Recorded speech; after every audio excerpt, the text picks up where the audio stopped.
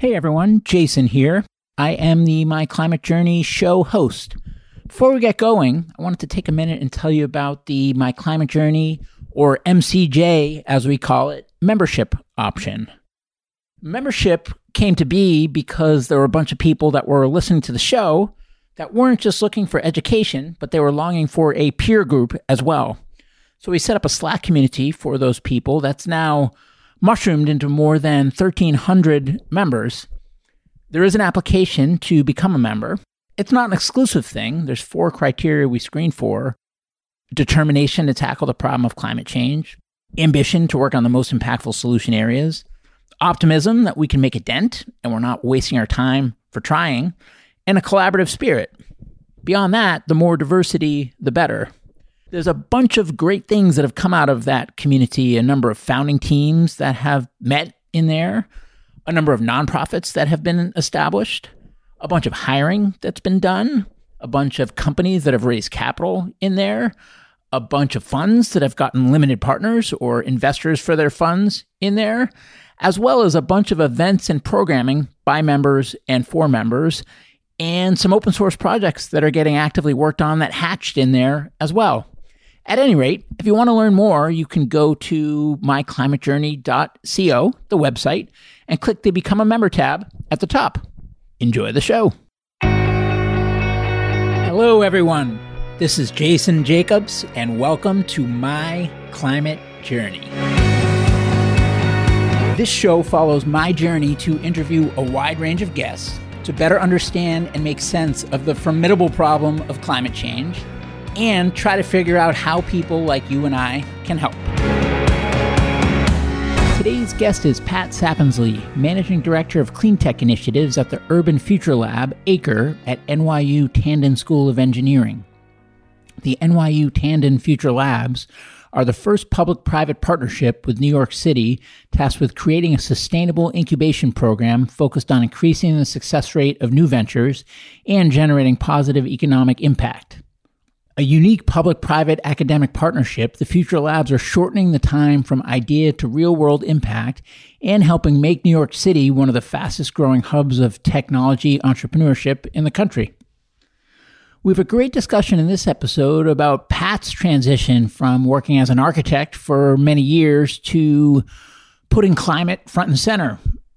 When she went about it, why she went about it, how she went about it, and of course, how that's manifested in what she's doing now with the Urban Future Lab. We also talk about the Urban Future Lab's approach, their model, their selection criteria, some of the companies they've worked with, as well as how they can be helpful to these companies. And I have to say, it sounds like an incredible program and one that many of our listeners might be able to benefit from. At any rate, it's a great discussion, and I hope you enjoy it. Pat, welcome to the show. Thank you, Jason. It's lovely to be here. I enjoy listening to your podcast on my morning walks.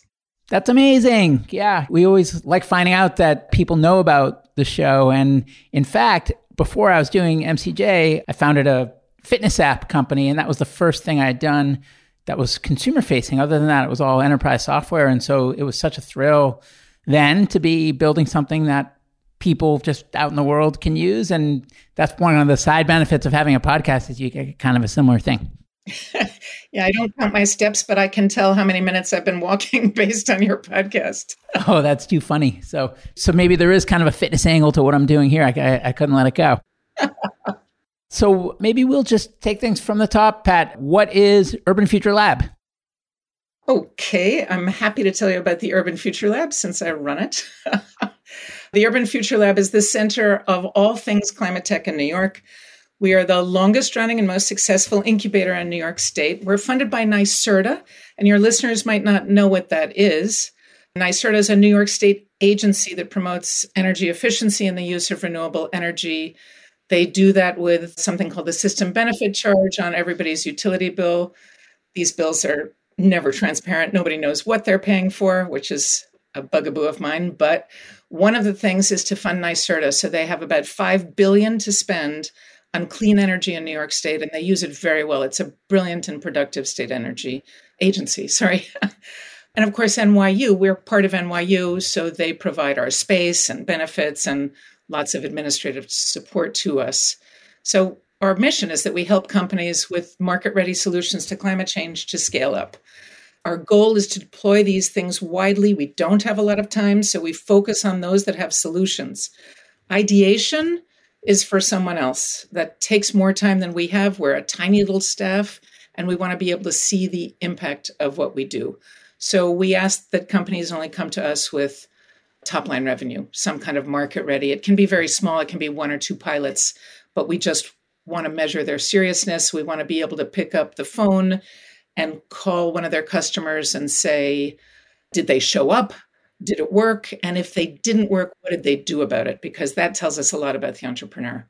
So we work with companies all through the climate value chain: data, software, business model innovation, built environment, mobility, storage, distribution, controls, DER strategies, community solar, even community fuel cells. And we do less hard tech than some of our colleagues, like the wonderful Greentown Labs in Boston that you know well, because we are in New York and because the real estate cost of providing hard tech support is huge. And there is something called New Lab in the Navy Yard that does that. So we don't want to reproduce what others are doing. We take no equity. We're not for profit. And we have a fabulous success rate. Nice. Well, I do know NYSERDA to some degree because I did a couple episodes, one with Alicia Barton, but after she had left NYSERDA, and also with John Lochner more recently. So where does John and his team fit in with your group, if at all? So we talk to them all the time. We actually toss about ideas with them about where they might want to go next and how we might be involved. They're very open to our suggestions. They help our companies in many ways. And, you often think that government is impenetrable. That's not the case with them. They've been wonderful to us. They gave us the first grant long before John Lochner's time in, I think, 2009 to start the Acre Incubator. It was before I was there.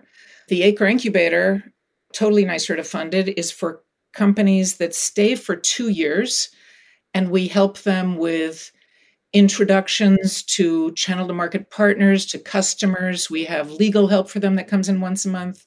We have a graphic designer on staff. We give them office space and community. We have events. So that's what we do for the Acre Incubator companies. And I didn't tell you about all the programs, most of which NYSERDA funds. Acre is the oldest one. And that one, by the way, for every dollar NYSERDA has given us since 2009, every single dollar, our companies have generated $200 in investment, private investment. So a return of $200 for every $1 of state funding is phenomenal. I think it should be the front page of their webpage. It's pretty remarkable. Our companies have now raised about $900 million. But that's in the Acre Incubator. The other things we do are we have a Clean Start program that was also originally funded by NYSERDA, but is now self-supporting. That's a program using NYU professors where career changers, people like you, Jason, who want to come, well, like you 2 years ago. Now you know a lot. But people who are... Not really. I'm still very much a learner. These are architects, lawyers, accountants who are mid-career and they want to shine their talents on the clean energy sector and know they need some background information. They come to the Clean Start program, and in one semester, we teach them evenings and weekends so they can stay on their jobs. We teach them about, building energy efficiency, about policy, about how energy is traded, about project finance, all the little things they're going to need to know in order to put a career together. Then they do a capstone project with one of the Acre companies, and they graduate with a certificate from NYU. So we also just yesterday did a showcase for our program called Innovate UK. That's another one that we run. This one is funded by the UK government. This is for companies in the UK that have climate tech startups and they want to enter the US market. So they work with us for 6 months and we help them to enter the US market. That's a 3-year program. We just finished the first year. That'll be up on our website in a couple of weeks. There'll be a recording of that. We have the Carbon to Value Initiative, which was actually initially suggested by NYSERDA. This is what I say when they're very collaborative with us. The governor, in his State of the State message in 2019, said that he wanted New York to get involved in removing carbon. As the IPCC report said, we have to do 100 gigatons of carbon by 2050. And he pledged that New York State would get involved in this and said to NYSERDA to make that happen. So NYSERDA came to us, and we invented something called the Carbon to Value Initiative that we're doing with our partners at Greentown Labs in Boston and the Fraunhofer Institute. We've also added 12 corporate supporters to that program. NYSERDA gave us the seed funding. We're getting additional funding from these corporates. And we have 5 big not-for-profits working on carbon removal also in the mix. So in a 6-month program, these 10 companies get the talents of the corporates and the not-for-profits wrapped around them to help them in any way we can. And we're hoping actually to kickstart the carbon tech industry through this program. So that's another one. Let's see, we have 2 more of those small programs in the work, smaller than the Acre Incubator, not small. I can't tell you about them yet because they're not signed and sealed. And then we also run an annual competition. This year, we had, I think, 160 entrants to the competition. We will pick 2 companies. It's funded by New York Community Trust, by Carrier, by MUFG Bank, and of course by NYSERDA, as everything is. And we will find 2 companies that will enter the incubator and get $50,000 non-dilutive prizes. And in addition, this year, as part of the competition, we've added a climate justice track.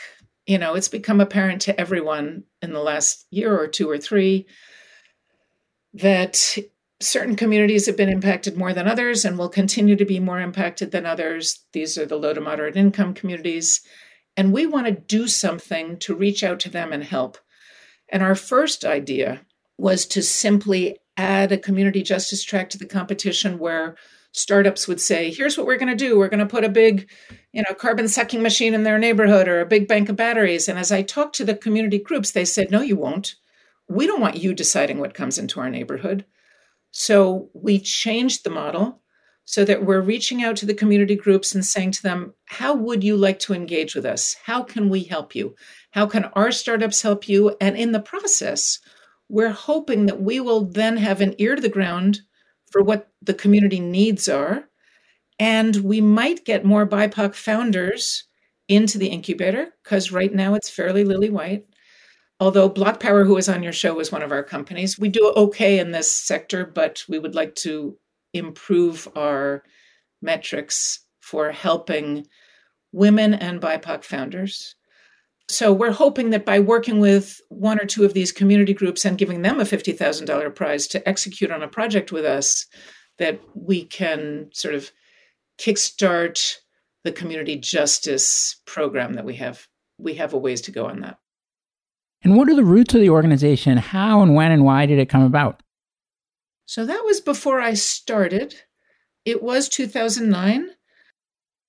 And I heard a little bit because I did some research before the show, but maybe talk a little bit about what you were doing before and then what made you make the switch to focusing more on climate tech. Sure, I'd love to. So my climate journey was not as odd as yours, but it was a little odd.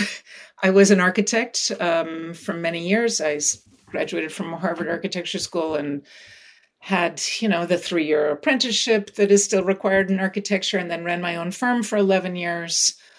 And at some point, I had the feeling that I was mostly focusing on residences for the wealthy, restaurants for the wealthy, and it began to clash a bit with my values. And I'd had 1 child and I was pregnant with a 2nd child and said, what am I doing? I'm ignoring my babies to, make the HVAC units to clean up the closets of somebody who's bought a brownstone or a huge apartment and make their HVAC go down to 65 degrees, which I think is wrong. That's what they're asking for. I don't really want to do this. I started being kind of impatient with my clients and decided it was time for me to be at home with the kids. So I was able to give my employees, at least 5 or 6 months notice. And I went home to be a mom for 10 years. And during the time that I was at home, I wanted to keep my brain alive. So I got very involved in some environmental not-for-profits. I also, this was 1993 when I started. The internet was new. I was fascinated by the fact that I had a library right there on my desk. And without leaving the house, I could study. And I learned about climate change. And I got much more involved in environmental issues and causes. And I was across the street from Columbia University, which is where we lived then. And I had taught architecture in the graduate school at Columbia, so I was able to just attend classes there. So I sat in occasionally if the kids were in school and the timing worked on some courses there. And I attended, I remember there was a solar conference that came to town, and AWEA, the wind energy organization, came to town. I went to their events, their conferences, and through a friend of a friend, I was introduced to Richard Kaufman, which was just very lucky. Richard, as you know, and maybe some of your listeners know, was the CEO of Good Energies, one of the early venture capital funds, and then went to the Department of Energy to work with Stephen Chu. And then Cuomo hired him to become the energy czar for the state of New York. He's also chairman of the board of NYSERDA. And in 2005, when he was putting together Good Energies, which was the venture capital fund that was investing in solar and wind, he's the Isaiah Berlin fox, not the hedgehog. He knows a lot of things. And two of the things he knew, in addition to the thousands of other things he knew, were that if he was investing in solar and wind and not investing in energy efficiency for buildings, then lots of the electrons they were going to be sending, so clean electrons they were sending to buildings, were going to be wasted out the windows and walls through bad building management. So he knew he needed an architect. He also knew that those women who had dropped out of the workforce, who were professionals, who had dropped out of the workforce to take care of their children and wanted to come back into the workforce, were a wonderful talent pool. And that these women wanted to prove themselves. You know, we were raring to go. So he hired me, and I worked harder and faster and every night. And I was definitely trying to prove myself because I was also an architect who'd gone to a venture capital fund. And I didn't know the first thing about venture capital. So I worked really hard. I had a lot of relationships in the world of architecture, which served them well. I looked at things like electrochromic windows and building management systems and insulation and LED lighting. And it was very exciting. I loved that. Unfortunately, after the downturn in 2009 and 2010, things began to slow down. They decided to close the fund. And I was lucky enough to be able to go off to the Harvard Wyss Institute and help them to commercialize their biomimetic technologies. And at the same time, I had two startups that I was running out of my home. They were very small. One was LED lighting as a service, way ahead of its time, between 2011 and 2014. And the other was a consultancy called Build Efficiently, where I helped young companies that weren't quite investable from the VC point of view that I had researched and generally that I had found. I found them to be really good, well-run, have great technologies, and they needed help scaling up. And I worked for them as a consultant, helping them to scale up. And then I went to NYU to run the Acre Incubator. In those days, it was just the Acre Incubator. I guess it had just changed its name to UFL. But now all those other programs are under the UFL umbrella. And so how does it work? Is there a single budget that you get from the state, and then you determine how to allocate it across those programs, how many programs to have, what new programs to launch, et cetera? Or what's the process? Because you're doing so many great and disparate initiatives. What's the selection process, and what's the prioritization look like to determine what that portfolio looks like on an ongoing basis?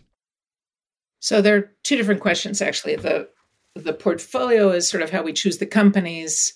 I can go into that, but how we choose which programs to do is pretty opportunistic. I said portfolio, but I really meant programs. Okay. So, when the governor says something like we have to do a carbon program, our ears perk up and we figure out how to do a carbon program. When NYSERDA says we want to do a transportation program, we sit down with the people at C2 Smart at NYU and say, maybe we should do a transportation program with you.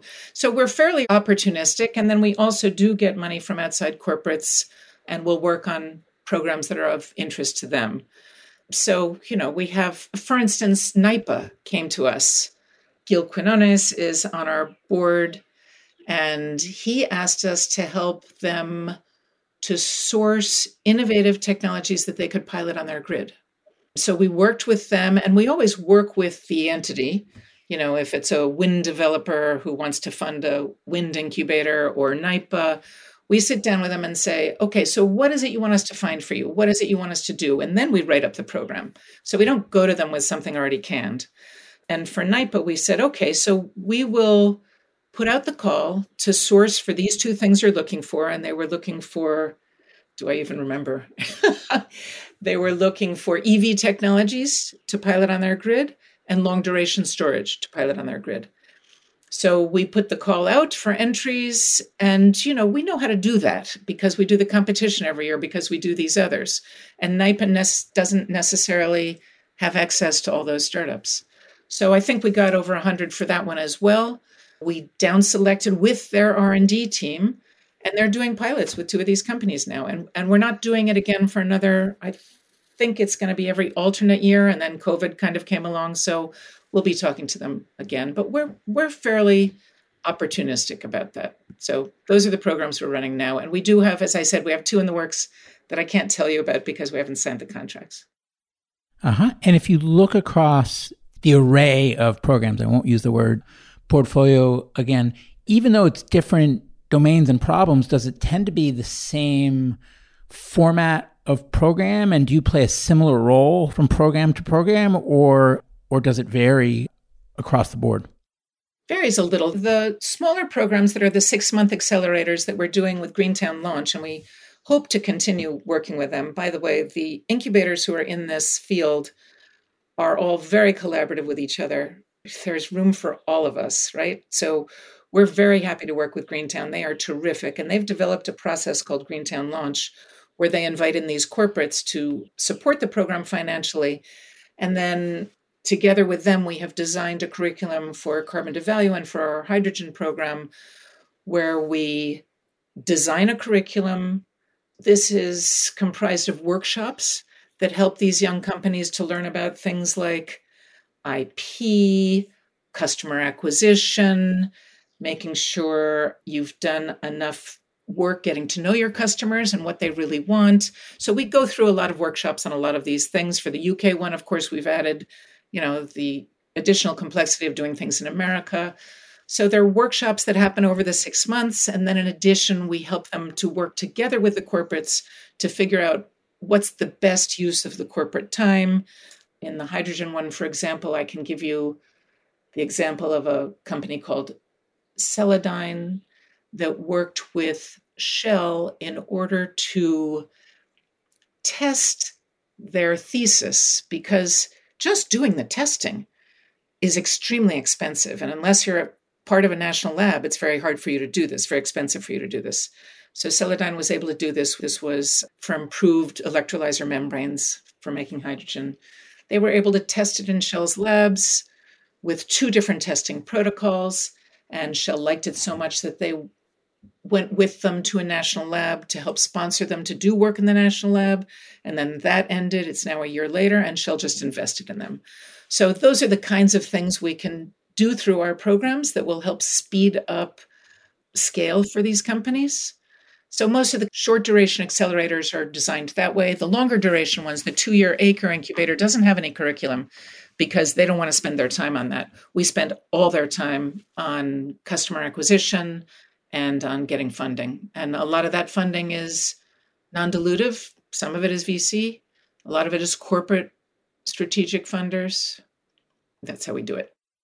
And how do you measure your own performance as an organization over time? What are the key criteria or KPIs with which you evaluate performance and success? So it's pretty simple. We have metric reporting that we have to do to NYSERDA. And there are lots and lots of things that they ask. How many introductions did you make? How many sales invoices does that company have? It's very granular. But the big things, I think, are that in the startup world in America, something like 90% of the businesses fail. Coming out of our incubator, 90% of the businesses are still up and running since 2009. That's crazy. And the other one is that our companies have now raised, I'm waiting for that 1 billion mark. We're at 900 million. And of course, the other metric that I mentioned to you is that, and this keeps changing as companies raise money, for every $1 that NYSERDA has given us, our companies have raised 200 in the private markets. So those are the metrics that I look at for success.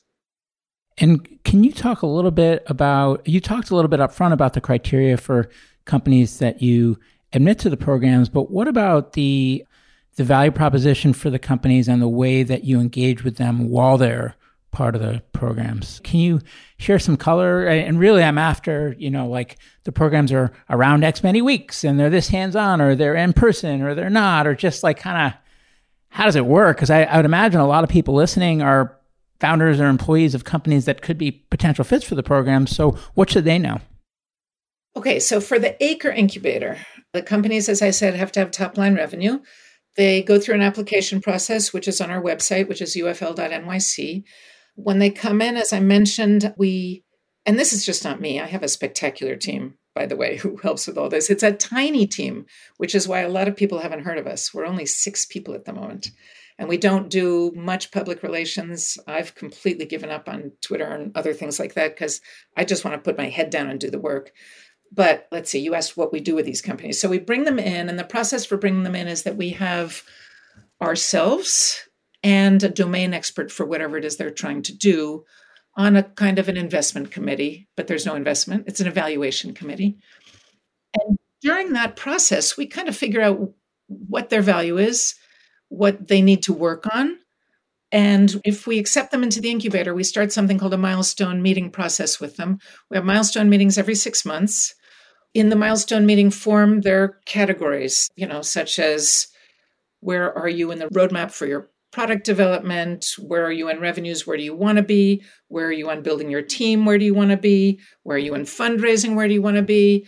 What's your client pipeline, your customer pipeline look like? Where do you want to be? And then we can figure out together by sitting down with them for an hour or maybe a little more every 6 months, what should we be doing to help you? So the last category in this survey is, okay, we've heard all that. So where are the places that UFL can help you? And by the way, that's a big part of whether we bring them into the incubator or not. If somebody's doing, fission or fusion, I can't help them with that. So I would say no, even if they're a great company.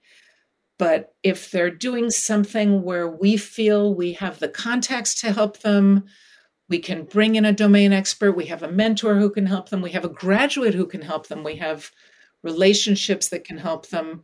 Those introductions are extremely important. And as I said, getting customers is far more important than investors. They all come in focusing on what big a round they want to raise and what their valuation is. And I counsel them to kind of forget that for now. The more you build that customer pipeline, the more you build your customer relationships, the more your minimum viable product is now exactly what the market needs. That's what makes you investable. Then we talk to VCs, not before then, because you'll get a bad deal if you do it before then.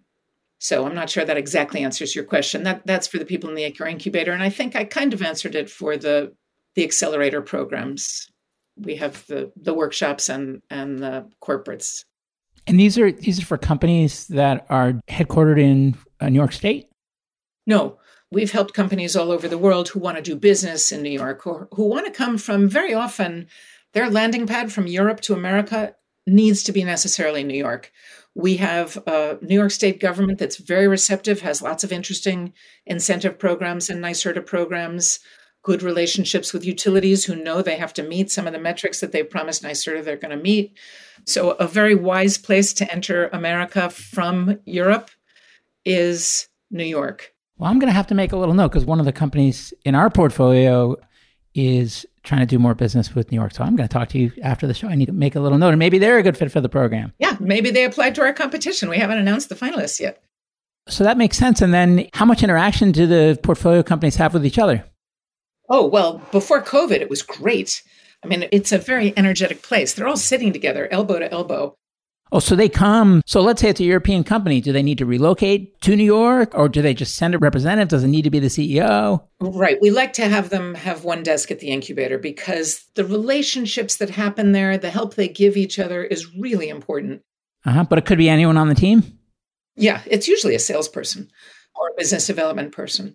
We have companies from Israel, from Germany, from the UK, of course. Amsterdam, EV Box came to us. They're now a publicly held company. It almost sounds like a lobbyist, but instead of you paying them, they pay you in non-dilutive funding, and then they help you do better business with the state. Well, they pay a very cheap desk rent. I mean, under market desk rent. And they do help us because we look better to NYSERDA, obviously, if we've created this great new green economy in New York. And, we do need a new green economy in New York. It's going to be a new driver for New York City. You're going to see it's happening now. I think Urban Green did a study, and we will talk in a minute when you want, Jason, about local policy being a driver for all of this. But Urban Green did a study that said that the Local Law 97 here is going to create over 200,000 jobs in the next 10 years. So maybe that's time for me to jump into local policy and policy as a market pull if you want, or we can talk about something else. Yeah? Go for it. Okay, so we all know that federal policy in America moves very slowly and in a kind of a jerking one step forward, two steps backward kind of way. And that given what the makeup of our Congress is now, it's iffy. We have a terrific administration that's very much behind these things, but who knows what's going to happen. In the EU, yesterday or the day before, they passed a law that said greenhouse gas emissions economy-wide. We're not just talking about tailpipe emissions. We're not just talking about energy generation. Economy-wide, greenhouse gas emissions have to drop 55% from the 2009 benchmark by 2030. And I think it's net zero economy by 2050. That's hard, but it's a great goal. We don't have anything like that on the federal level. We're back and forth on the CAFE standards. We're back and forth on renewable portfolio standards. We're hoping all that'll happen. The one thing we do have on the federal level is this 45Q, which is helping our companies that are in the Carbon to Value initiative. These companies are drawing down carbon and making something out of it. So 45Q is a federal tax credit that gives companies, I think it's $35 to $50 a ton, depending on how it's being used, to capture carbon and either bury it underground or make a useful end product out of it. So much of what's being buried underground is for something called enhanced oil recovery. And that is this phenomenon that happens when you push CO2 underground. It can help to release oil that's underground and also get entrained by the rocks under there so it doesn't come back up again. It's called EOR, enhanced oil recovery. Our companies in the Carbon to Value initiative are not taking advantage of 45Q for that. Rather, they're taking advantage of 45Q for the fact that they're making next generation plastics or other things, or they're putting CO2 underground to have it entrain in the rocks to encourage mineralization to happen, and they get paid to do that. So that works because the business model for capturing carbon is difficult. And that's an example of a tax credit that works for the oil industry. It works for the senators from West Virginia and Montana and the Dakotas, but it also works for us. So as a tax credit instead of a tax, we can make that work for us. I'm okay with that because it helps us find a business model that works for capturing carbon. A tax, as opposed to a tax credit, is just not going to happen. I don't see a carbon tax happening with this Congress. So we have to work with those that are focused on tax credits, like the ones for wind and solar, like this one, 45Q. And I don't think we should pin our hopes on a carbon tax coming anytime soon. However, locally, so that's federal. Locally, we have some really great stuff happening. In New York is a real leader in this. We have this Local Law 97 that I just mentioned, and we also have what's called LECLA, which is a long and crazy acronym for Low Embodied Carbon Concrete Leadership Act. And this is a procurement law that has passed in the state of New York, and I see that it's also now been proposed in California. And these procurement acts are really terrific. This one we have in New York State that applies, it's a 5% discount to concrete that is made with the lowest global warming potential of all the concrete bidders. So what this does is it encourages concrete manufacturers who have state contracts to figure out how to lower their global warming potential and how to calculate it. And they're actually given a tax credit for the time it takes them to calculate it. So what will happen now is that the purchasing of concrete by states and cities in New York will now go to the bidders who are using these technologies, such as CarbonCure and the others.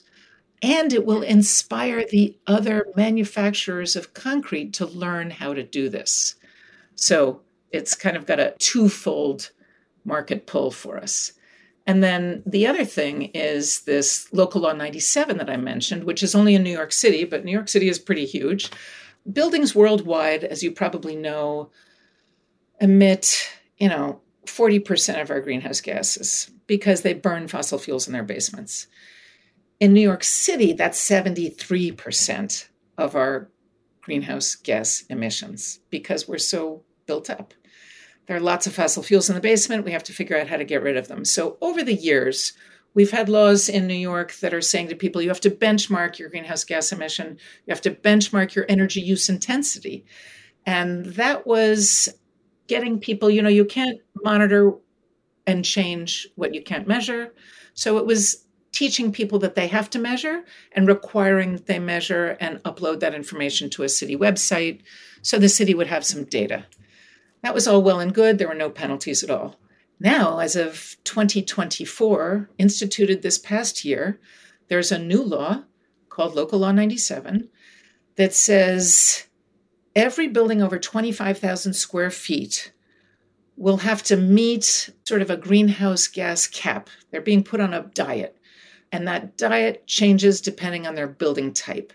So a university will have a different greenhouse gap than an office building, than a manufacturing building, but they have a greenhouse gas cap, and they have to meet that greenhouse gas cap, and if they exceed it, they have to pay fines to the city, and the fines are quite steep, starting in 2024, and then the greenhouse gas budget is coming down over time, so by 2030, those greenhouse gas fines are going to be very severe.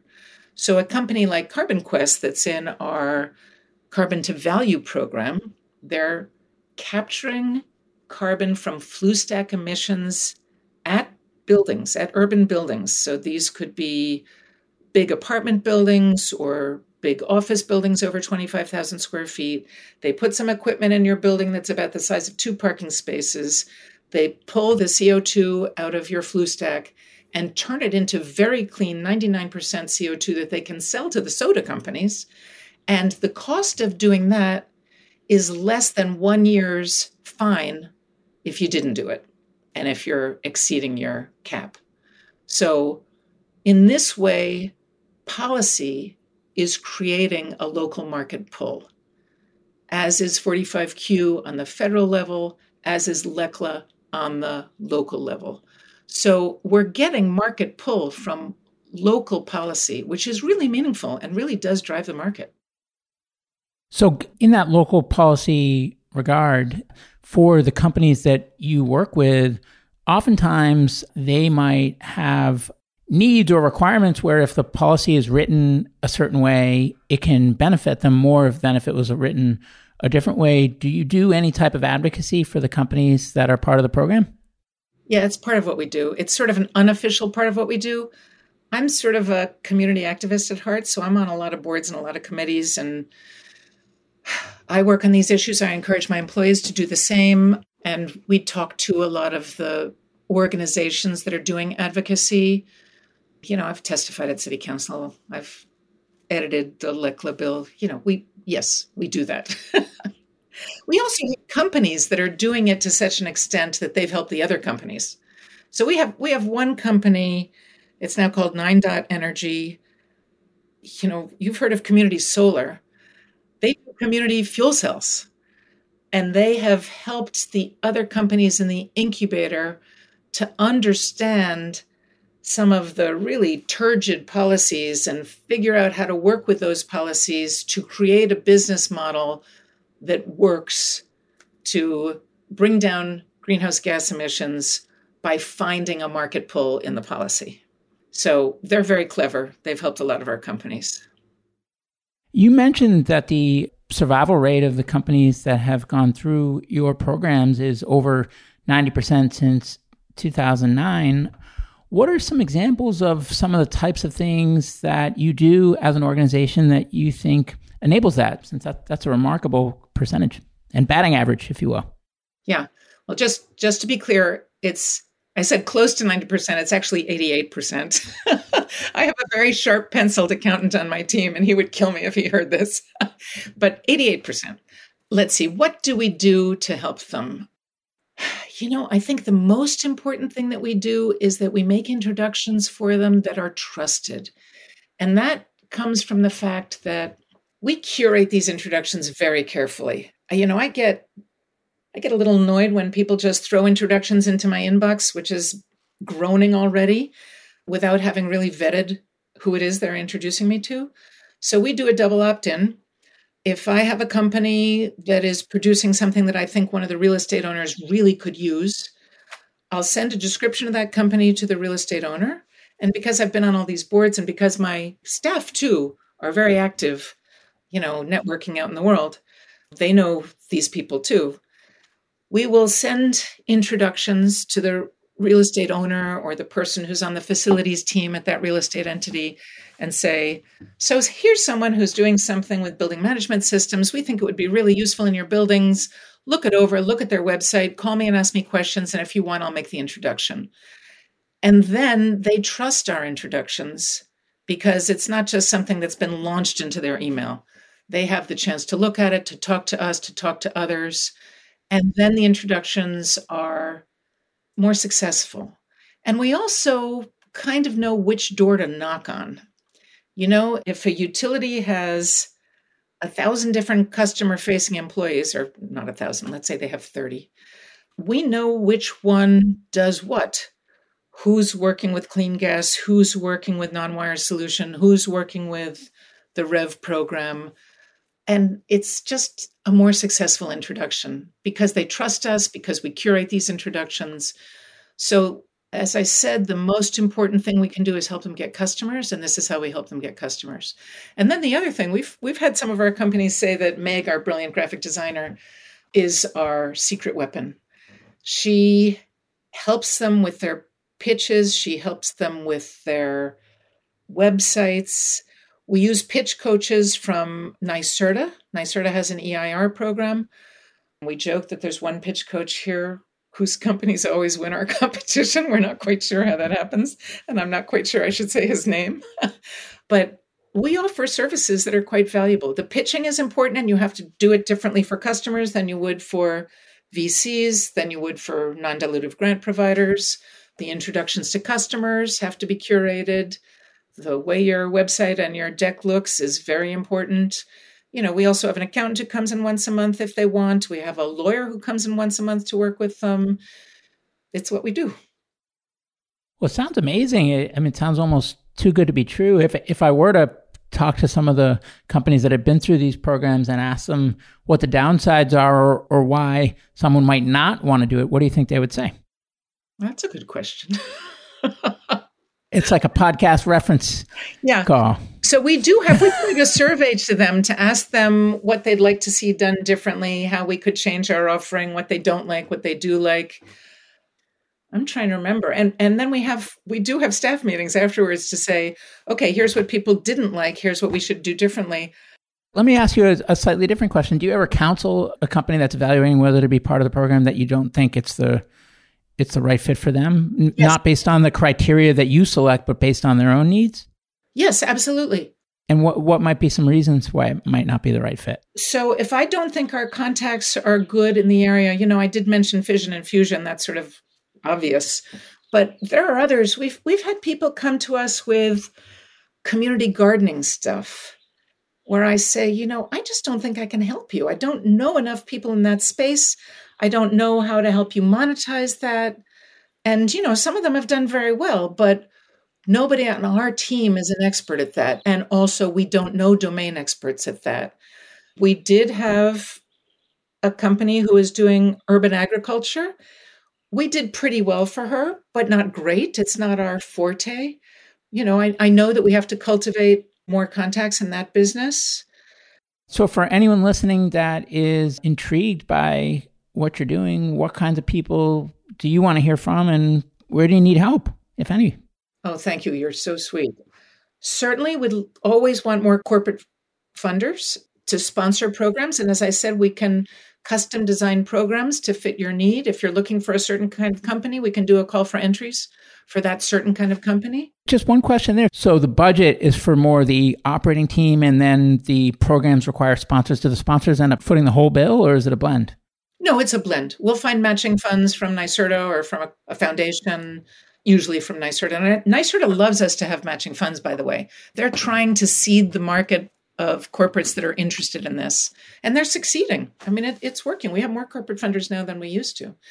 But the other things we need help with, I'd say that there's some segments of the market, like we've had Dandelion in here. I'm sure you've heard about Dandelion. They've had great... Oh, yeah. No, I had Kathy on the show, and Dan Yates came on the show separately as well. Yeah, so they're wonderful, and they're sort of the darlings of the investment world, and people are adopting them, and it's working.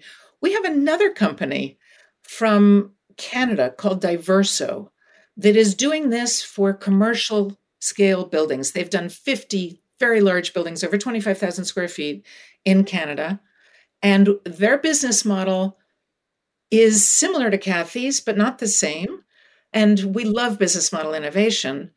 They put in the ground source loops under a new building, but they can also do retrofit, but it's harder. They'll own those loops and they'll sell BTUs to the building after it's built, and they'll maintain those loops. So they work like a geothermal utility. It is very hard for me to find a real estate owner who wants to do that in America. And as we get these gas moratoriums, as we get things like Local Law 97, this is such an important piece of the solution that I see what's happening. Real estate owners are very risk averse. They like business as usual. The biggest barrier to our company's success is business as usual, fears of liability, the fact that big companies don't know how to work with little companies, and they're always afraid of what's going to happen if you disappear in 5 years. But we've got to overcome that, maybe with some interesting insurance products. There are ways to do that. And I want to bring down these barriers that are business as usual, that are keeping some of our really great companies from going ahead. I think Canada is less liability focused than we are in America. So one of the reasons that Diverso has so much business in Canada and very little in America is that. So, if we can get people's eyes and ears on this issue, that would be good. If we can get people's eyes and ears on the fact that we do have to draw down the existing carbon in addition to not emitting more, that would be good. And our carbon to value program is doing that. But we need engagement from everyone. And, I think at the end of most of my talks, I try to say to everyone, you should come into this sector. It is so much more gratifying to work in climate change than in anything else you could do. If you're an architect and drawing for these wealthy clients, what do you have at the end of your life? If you're a lawyer and you're doing tax law, what do you have at the end of your life? If you've helped turn the ship on climate change, oh my God, you can be very proud of yourself. And you did it, I did it. The other day I had an interview with an administrative person who I offered the job to. She's going to come be our office manager. I said to her, so why do you want to come into climate change from what you've been doing? And she said, because I'm human. And I thought it was a great answer. But I think we need everyone from every sector to join us in this journey, right? I'm speechless. We've got to do this. Well, I think that's a great point to end on, Pat, but this was a great discussion. You're doing awesome work with the Urban Future Lab. And yeah, I'll talk to you offline about that one company, but it sounds like there'll be a bunch of companies that we'll send your way over time, because unless we figure out something we couldn't uncover on this show, it seems like everyone that wants to do business with the state of New York should go through this program. That fits your criteria, of course. Absolutely. And that's how they can scale up and do the rest of America and the rest of the world after that. Well, thanks, Pat. Thanks for all the work you do, and best of luck to you and the team. Thank you. Same to you, and have a good holiday. Hey, everyone. Jason here. Thanks again for joining me on my climate journey. If you'd like to learn more about the journey, you can visit us at myclimatejourney.co. Note, that is .co, not .com. Someday we'll get the .com, but right now, .co. You can also find me on Twitter at jjacobs22, where I would encourage you to share your feedback on the episode or suggestions for future guests you'd like to hear. And before I let you go, if you enjoyed the show, please share an episode with a friend or consider leaving a review on iTunes. The lawyers made me say that. Thank you.